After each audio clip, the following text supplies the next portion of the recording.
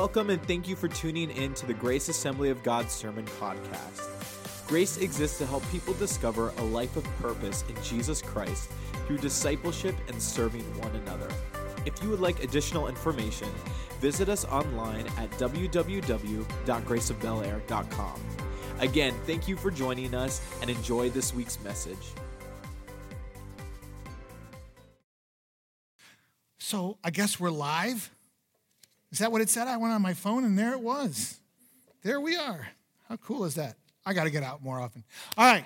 So I am glad to be here. I don't know, this is my third or fourth year in a row that Pastor Paul has escaped to the land of Florida, suffering for Jesus, and leaving you in our tender care. Not just me, though. What a worship team. Come on. Look, I know that you have worship people in your DNA. I know Chris, and I know his ability to worship. But Danny and these folks, man, you need to appreciate what you got because it's good.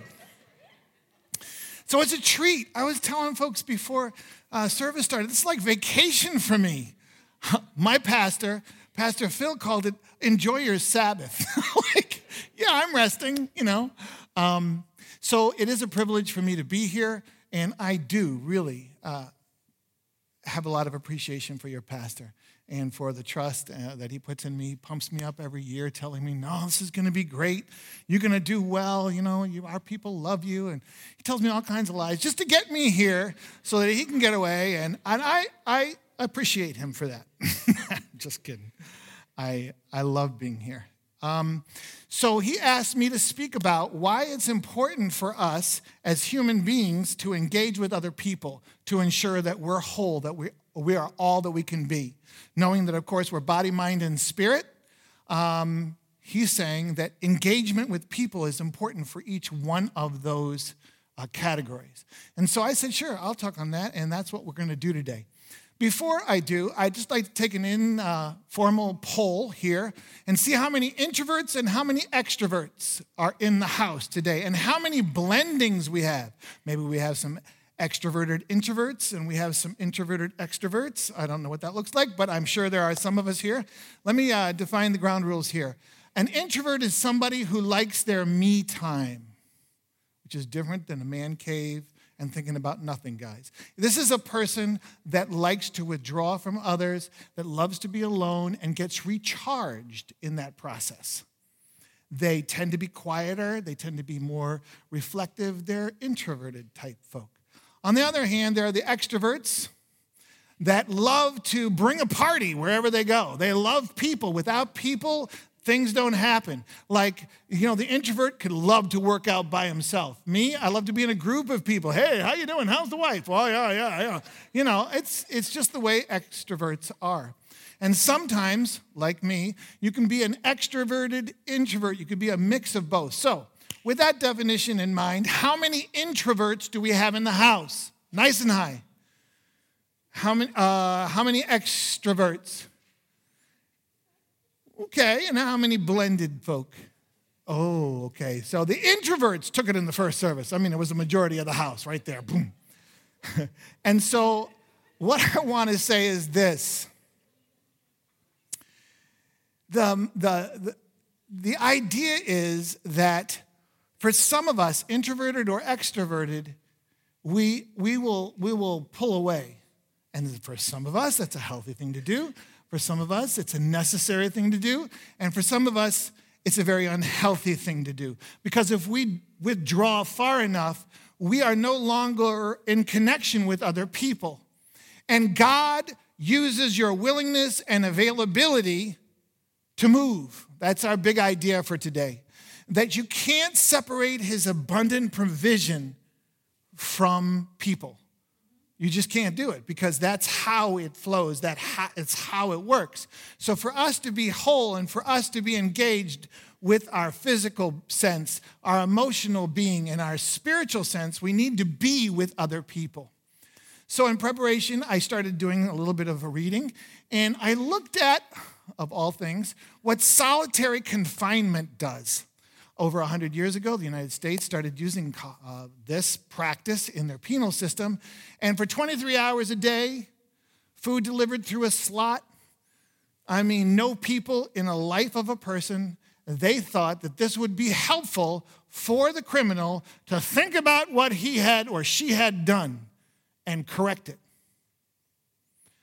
It didn't really work. It doesn't work that way. It turns out that it is mostly punitive and, in fact, very damaging to an individual to be separated from people 23 hours a day.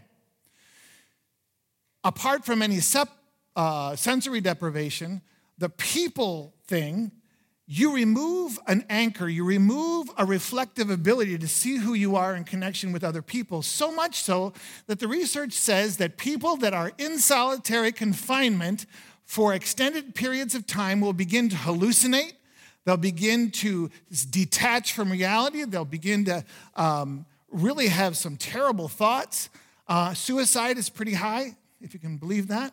And so it turns out that solitary confinement is not a great plus. And it's also a point of why we need each other. The other thing that I thought about was orphanages. I came across some studies that talked about an orphanage in Romania where there were so many kids at one period of time and so few workers that they had to prop the little infants up with bottles, and they weren't touched very much. There was just not a lot of people in these little infants' lives. And some of them actually died from a syndrome then known forward as failure to thrive. And some of them who didn't pass away grew into sort of a forced autism. Yeah, really crazy, but they had difficulty engaging with other human beings in their developmental process. They weren't able to connect as well as other people. In fact, some of them weren't able to connect at all, and they became withdrawn, and they became isolated. And they began to work for Google and other IT firms. I'm just kidding. No, not. Hey, I love you guys. But sometimes we can look at IT and engineers as those guys that are withdrawn. They're in their back room, with their Mountain Dew, and, like that's what they do. No, those are guys, they're cool. When we're separated for long periods of time from individuals, though, it's not cool. And so for those guys and for all of us today, I want to argue that we need to be willing and available for God to do great things. Okay. So, and we're going to do that today, and hopefully God will speak to you. But what I wrote in my notes, and I don't know if yes, it is. God moves in our willingness and availability to be there. Not in the amount of technological expertise we have, not in how good we look, not in how much money we have, not in how many letters we have after our name, not in how much Bible we know or how holy we are or how much we fast or how much we don't drink coffee, God forbid. It's in our ability to suit up and show up. That's what he's looking for. And all of you, thankfully, you're dressed and you're sitting here. Whether you're in your right mind or not, we don't know, but you're dressed and you're present, so you suited up and you showed up today. And that's what God is looking for. So throughout this whole story, don't think because I'm not, God can't. God is premising this whole thing on your willingness and your availability. Get it? Good. Get it? Good. I love that response, yeah. All right, so what we're going to do is we're going to go through 2 Kings chapter 4. I'm going to read it for you, and then we're going to set it up, and then we're going to go through that. Okay, here we go. 2 Kings 4, the woman with the cruse of oil. One day, the widow of one of Elijah's fellow prophets came to Elisha and cried out to him, "My husband who served you is dead, and you know how he feared the Lord, but now a creditor has come, threatening to take my 2 sons as slaves." "What can I do? How can I help you?" Elisha asked. "Tell me, what do you have in the house?" "Nothing at all except a flask of olive oil," she replied. And Elisha said, "Borrow as many empty jars as you can from your friends and neighbors. Then go into your house with your sons and shut the door behind you. Pour olive oil from your flasks into the jars, setting the jars aside as they are filled." So she did as she was told. Her sons brought many jars to her, and she filled one after another. And soon every container was full to the brim. "Bring me another jar," she said to one of her sons. "Well, there aren't any more," he told her. And then the olive oil stopped flowing. When she told the man of God what had happened, he said to her, "Now, sell the olive oil and pay your debts, and there will be enough money left over to support you and your sons." Okay, so here we are, a little background. She belongs to a community of people which would be akin to today's Bible school. I'm a graduate of Zion Bible Institute back in the day, which is now, I think, at North Point. It's now an accredited, thank you, Zionians. Or there's Eli Bible Institute, there's Faith, there's all kinds of different places today that would mirror what they looked like back then. She and her husband and her sons were being brought up in that community. For whatever reason, her husband passed away, and when he did, he left some debt. Maybe because he didn't make six figures back then being a prophet or a man of God. I don't know. Maybe they were living by faith. Maybe they just had a mortgage and it wasn't paid off yet. And unfortunately, he passed away, leaving her holding the mortgage. However that worked out, she was left as a widow, 2 kids, not good in that part of the world at that time. Because women who were widowed were definitely at a deficit. Really, the only thing they could do would be to turn to the streets. And she wasn't apparently willing to do that. And because she said her house was empty, my understanding is that she did everything in her willpower to take care of the debt as she could. She sold, hawked everything, pawned everything. Like, I need to stay alive. I need to keep my house and my sons with me. She wasn't able to do this, and back then, another rule of thumb or law of the land was that if you were a creditor and your debtee didn't have the money to pay you, it was okay for you to come in and take a member of their household as an indentured servant or as a slave. And in her case, she had 2 young sons. And so in this creditor's case, I'm thinking he's a bright man. He waits to go for his money until the cycle of 7 years has just completed, because every 7 years, people in those indentured places were set free in the year of Jubilee. And so if he waited till the just passed, he would get all of 6 years plus of these strapping young men. So they're probably younger kids that he is now coming into having for himself to use as slaves. And this woman is out of her mind.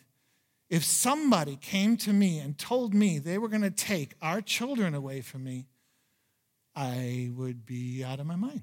I would do just about anything to prevent them from doing that, as I'm sure if you're parents, you understand. Well, maybe some of you have kids that you wouldn't mind being taken away, but for most of us, it's that, fight thing. So here she is. She comes to the man of God. Let's go through it. So, let me just say this. I'll save it for the end. One day, the widow of one of Elisha's fellow prophets came to her. She came to him and she said, "Help me. My husband's dead. You remember this guy. He served you. You were with him. He loved the Lord, right?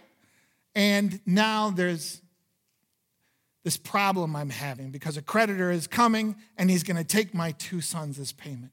We got to do something."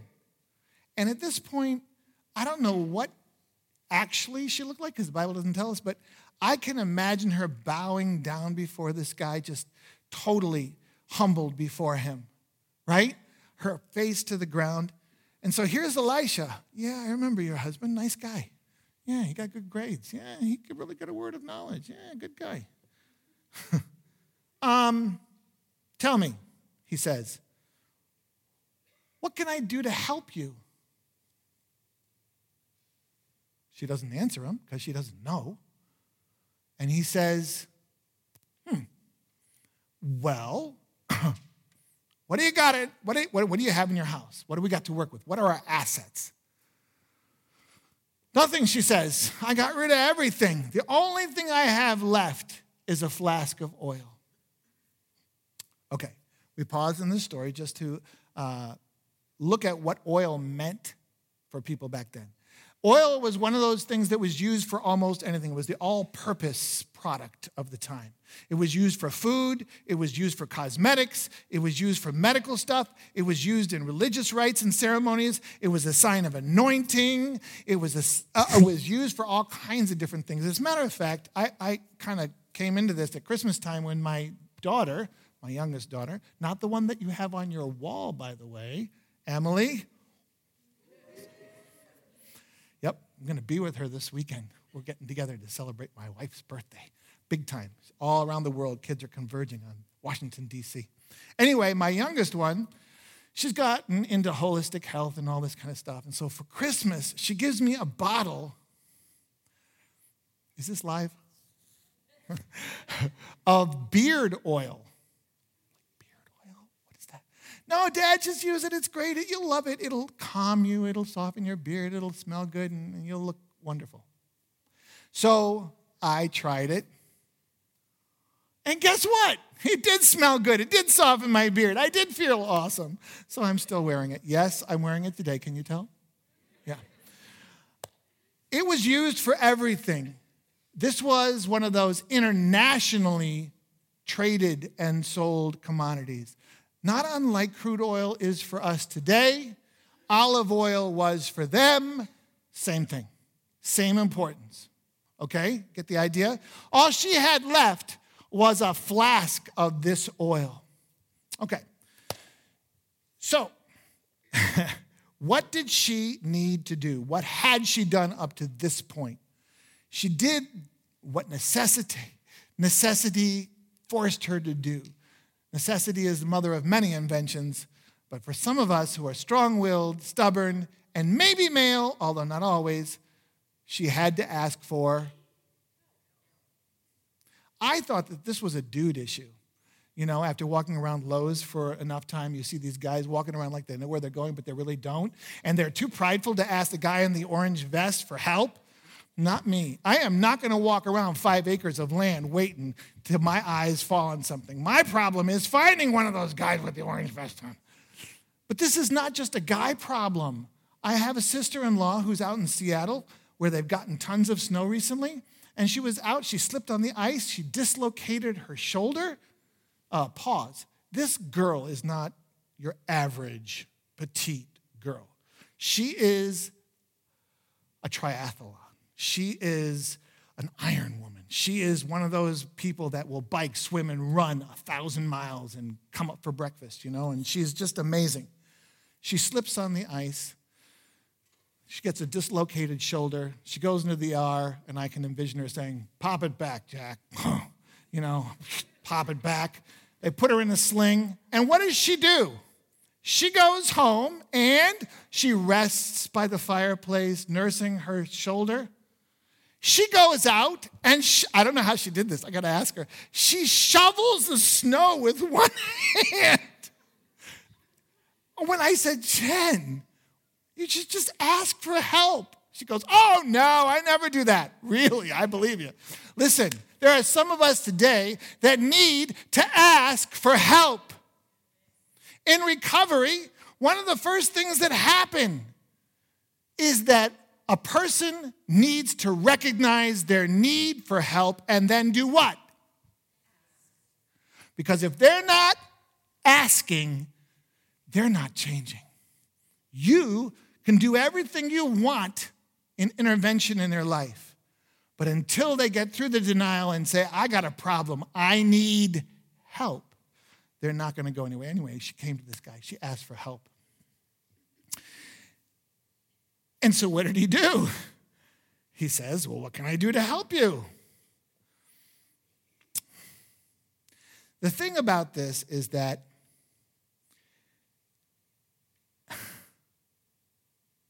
well, you can look at it a couple of different ways. She comes to him, she asks him for help, he asks what he could do, she tells him all he has is oil.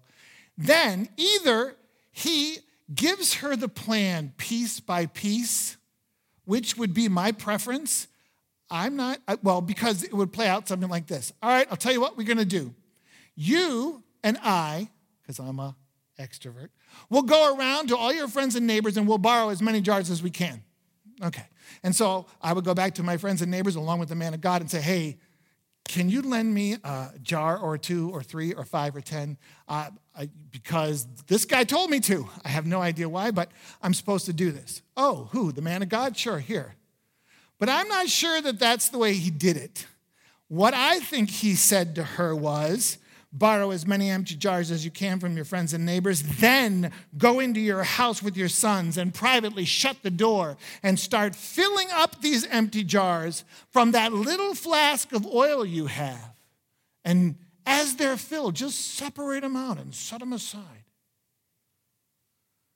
She now needs to go back to a community who by custom and law was supposed to take care of the widows and the orphans, and who may have been and run out of resources or declined to at the very beginning for whatever prejudicial reasons they might have had, or maybe they were somewhere in between. But she needs to go back to them, face them, and ask them for jars. And if somebody says, well, why? What is she going to tell them? Well, because the man of God said that I needed to fill my now empty house with as many jars as I could, and I have a little flask of oil, and I'm going to pour it all out, and it's going to fill all these jars, and then I don't know what. Sometimes when God gives us direction, it doesn't make a lot of sense because his economy is not our economy. And sometimes when we get a word from the Lord or we get clear direction, we don't obey it. There's a word from the old Greek called akrasia.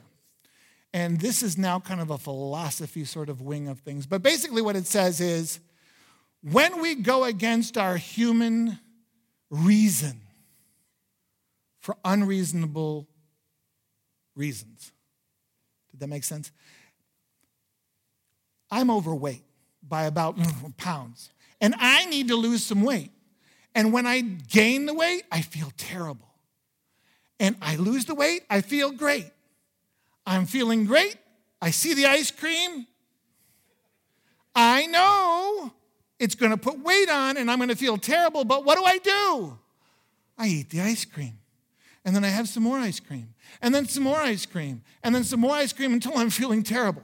It's the same thing with smoking cigarettes, barring any kind of physical habit. It's the same thing we do that goes against our good moral judgment.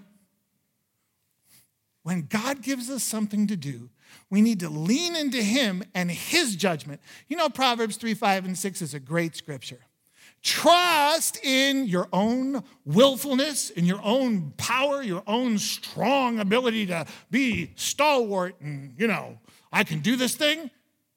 No, trust in the Lord with all your heart. Trust in the Lord with all your heart. And lean not unto your own strong will and wonderful understanding, but in everything acknowledge him, and he'll do what? He'll make your paths straight. He'll do what he says he's going to do. Delight yourself in the Lord, and he will give you the desires of your heart. Commit your way to him, and he will do this. He will make your righteousness like the dawn. He'll take your justice and make it shine like the noonday sun. It doesn't make sense. What he's asking her to do is trust him. And what he's asking you to do is trust him. There might be people here that have been trying to have kids for a long time. And you're depressed, you're going through infertility, you're doing all this crazy stuff that's expensive and going through all these things. And I just want to encourage you, hang in there. He is faithful. If he has plans to give you kids, you're going to have some kids. Maybe it's a physical thing, or it's an emotional thing, or it's a financial thing. The deal is, and we sang about it, God bless Danny and his troop. We sang about his faithfulness. He never changes. He's the same God yesterday, today, and forever. Okay, so here she is. She was obedient. She didn't just stop there. And obedience always brings blessing. Say it with me. Obedience brings. And sometimes disobedience brings anger, frustration, and sometimes even death. I used to teach my kids this all the time. When they're 2 and you're in a parking lot with my 3, I took their hands because I'm ADD, and if I think something's a great idea, I don't think about it. Certainly at 2, I wasn't. I was out in the traffic, right? So you're going to control them, and you're going to hang on to them. And if somehow they broke away, hey, obedience brings blessing. But when you're disobedient, sometimes anger, frustration, and even death. You know, it's terrible. But I still have my 3 kids that didn't get run over. The point is this: obedience does bring blessing. That's not my idea. That's a biblical idea. You can read Deuteronomy 28.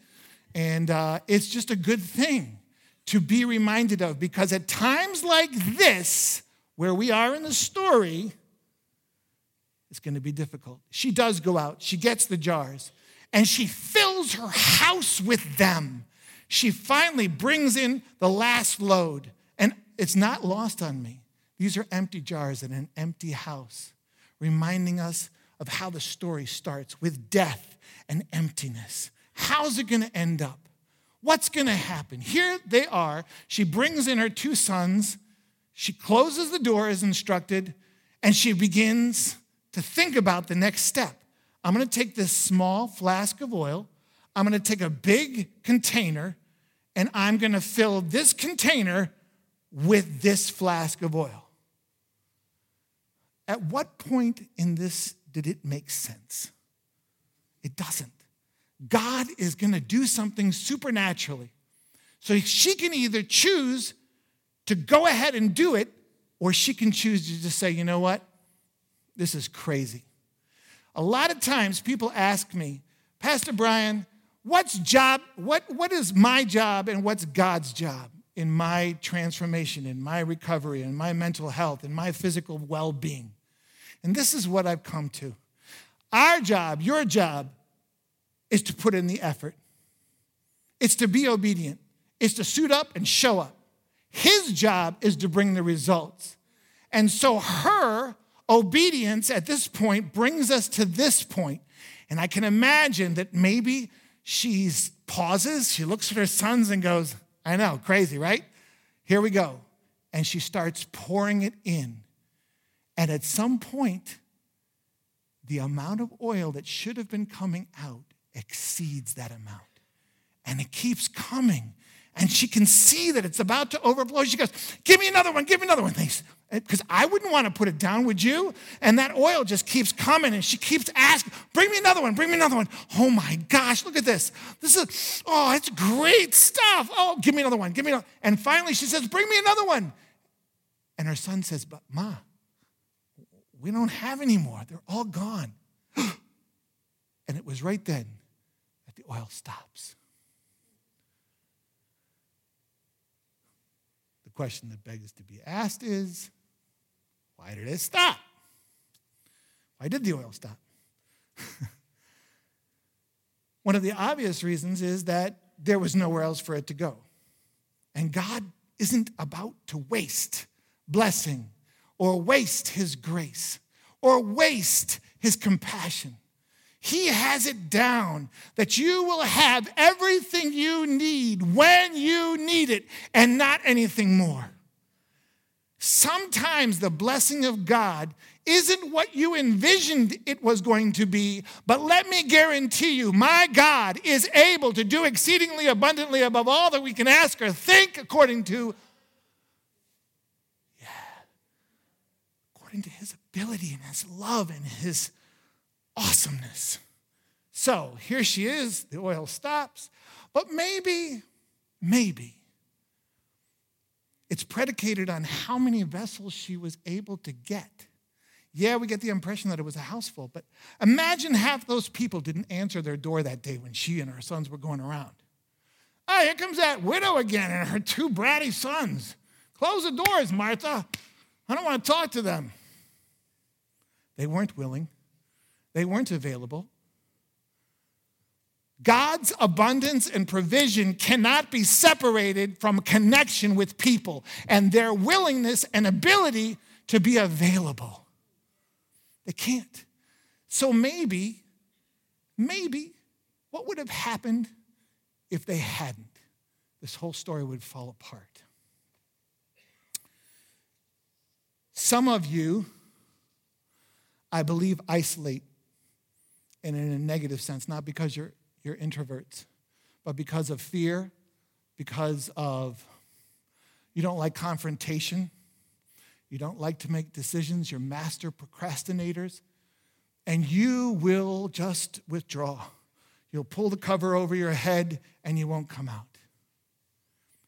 May I encourage you this morning that whatever it is you're avoiding, whatever it is you don't want to face, that if you will rise up this morning and ask God for help, He will take you to that point of commitment where you're able to do what you weren't able to do yesterday. He's a faithful God who wants to step across the Rubicon with you. He wants to take you further than you've ever been able to go. He wants you to do things that you've never been able to do, but you need to ask for help. And you certainly need to be willing and be available. All right. It's not over now. She's got a bunch of jars that are filled. And when then she goes to the man of God and she says, oh my gosh, look what happened. All these jars are filled. What happens now? And he says, go and sell them and pay your debts and then live on what's left. So she still had stuff she had to be obedient with. She had to go back and sell the stuff that she collected. Best oil ever. She probably got a premium price. Who knows? But she had to go back to those same people that were either enthusiastically engaging her or begrudgingly so. Not my idea of a good time. Then she had to go back to the creditor. Not my idea of a good time. Both bittersweet, right? Here's this nasty guy that was going to take away my sons. The last thing I want to do is grace him with a bunch of money. More like, in Jesus' name. But she goes back and she pays this guy's off. She pays this man the money that he's owed. She doesn't have to give up her sons. And she gets to live on what's left over. More than that, the anonymous grace of God that was filled privately in that house is released into the community for their health, their nutrition, their well-being. When we are used by God, when we're obedient in private, God uses it in a very public way. Folks, if you're here today and you don't know this God, can I invite you to come and be willing to get to know Him? I am not going to sit here and tell you that being a Christian is all roses. It is not. She had to do very difficult things. But when you are serving the God who is able to do all things, being a Christian is pretty darn good. Because your eternity is there. It's before you. And you do have a resource that is beyond yourself. You have a power that is greater than you, that is able to come in and supply you with abundance and what you need.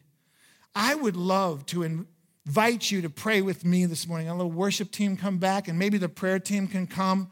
And I'd like you to think about, as we remain sitting, to think about your willingness to get to know Jesus.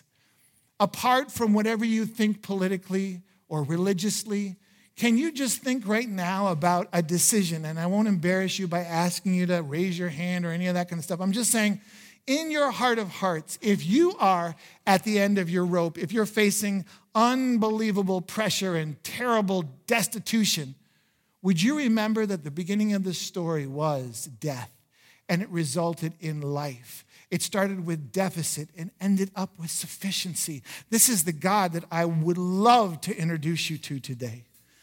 It's as simple as accepting the fact that it could be true that this God loves you and wants to forgive you and is available for you today. If you will just believe in your heart that He is who He says He is and wants to have relationship with you, and choose today to come before Him and say, Lord, I don't get it. I don't understand it all. But what this guy is saying makes you sound real good. If you are this God, would you come in and do for me what you did for him and what you did for that lady and what you've done for others by forgiving them and helping them start fresh and walking alongside them and being there for them constantly, faithful, never changing, helping me to trust again? If that's you, in the privacy of your own heart, would you pray this prayer with me? Jesus, come into my life. I don't understand it, but I believe that if there's any power greater than me, it's you that can maybe come in today and sort this mess out with my life. Forgive me. Help me to start with a clean slate. I don't know how that works either, but I know it has something to do with dying on a cross and paying the price for me, and I'll sort that out. But I need you. I'm asking for help this morning. I'm making myself available. I'm putting aside my pride and just saying, would you come in to my life and help me? If that's you this morning, just say thank you and amen. If you're here this morning and you already have a relationship with Jesus, can I bring you back to willingness and availability and being there? Being there means you just suit up and show up. It's not predicated on how much you bring to the table. It's based on what you're willing to receive from God and how obedient you can be to allow him to use you to do great things. Sometimes the most serious situations give God the greatest opportunity to do great things, but we need to be available. And if that's you this morning, I would love for you to recognize and to take responsibility for what it is inside of you that needs to change. You might need to ask for help. You might need to overcome some pride. You might just need somebody to be a witness. Listen, this is what God's asking me to do. Would you just join with me in prayer and agree with me that God is going to be faithful and do what he's going to say he's going to do? Whatever it is, we got a prayer team here today. They're trusted people. They've been praying for this opportunity. They want to be with you. And I just want to take off all the gloves this morning. If you're part of the church, I've been a pastor for so long, and I know what it's like to be on staff and to come down for prayer. Oh, what are people going to think? You know what? If you're on staff, I invite you to come down for prayer because you're setting a good model for people. It's like, yeah, I need help too. I need encouragement. I need somebody to be a witness with me in an agreement. Whatever it is, I'm inviting you to come and receive some prayer today and receive from God whatever it is you need. Don't leave today alone.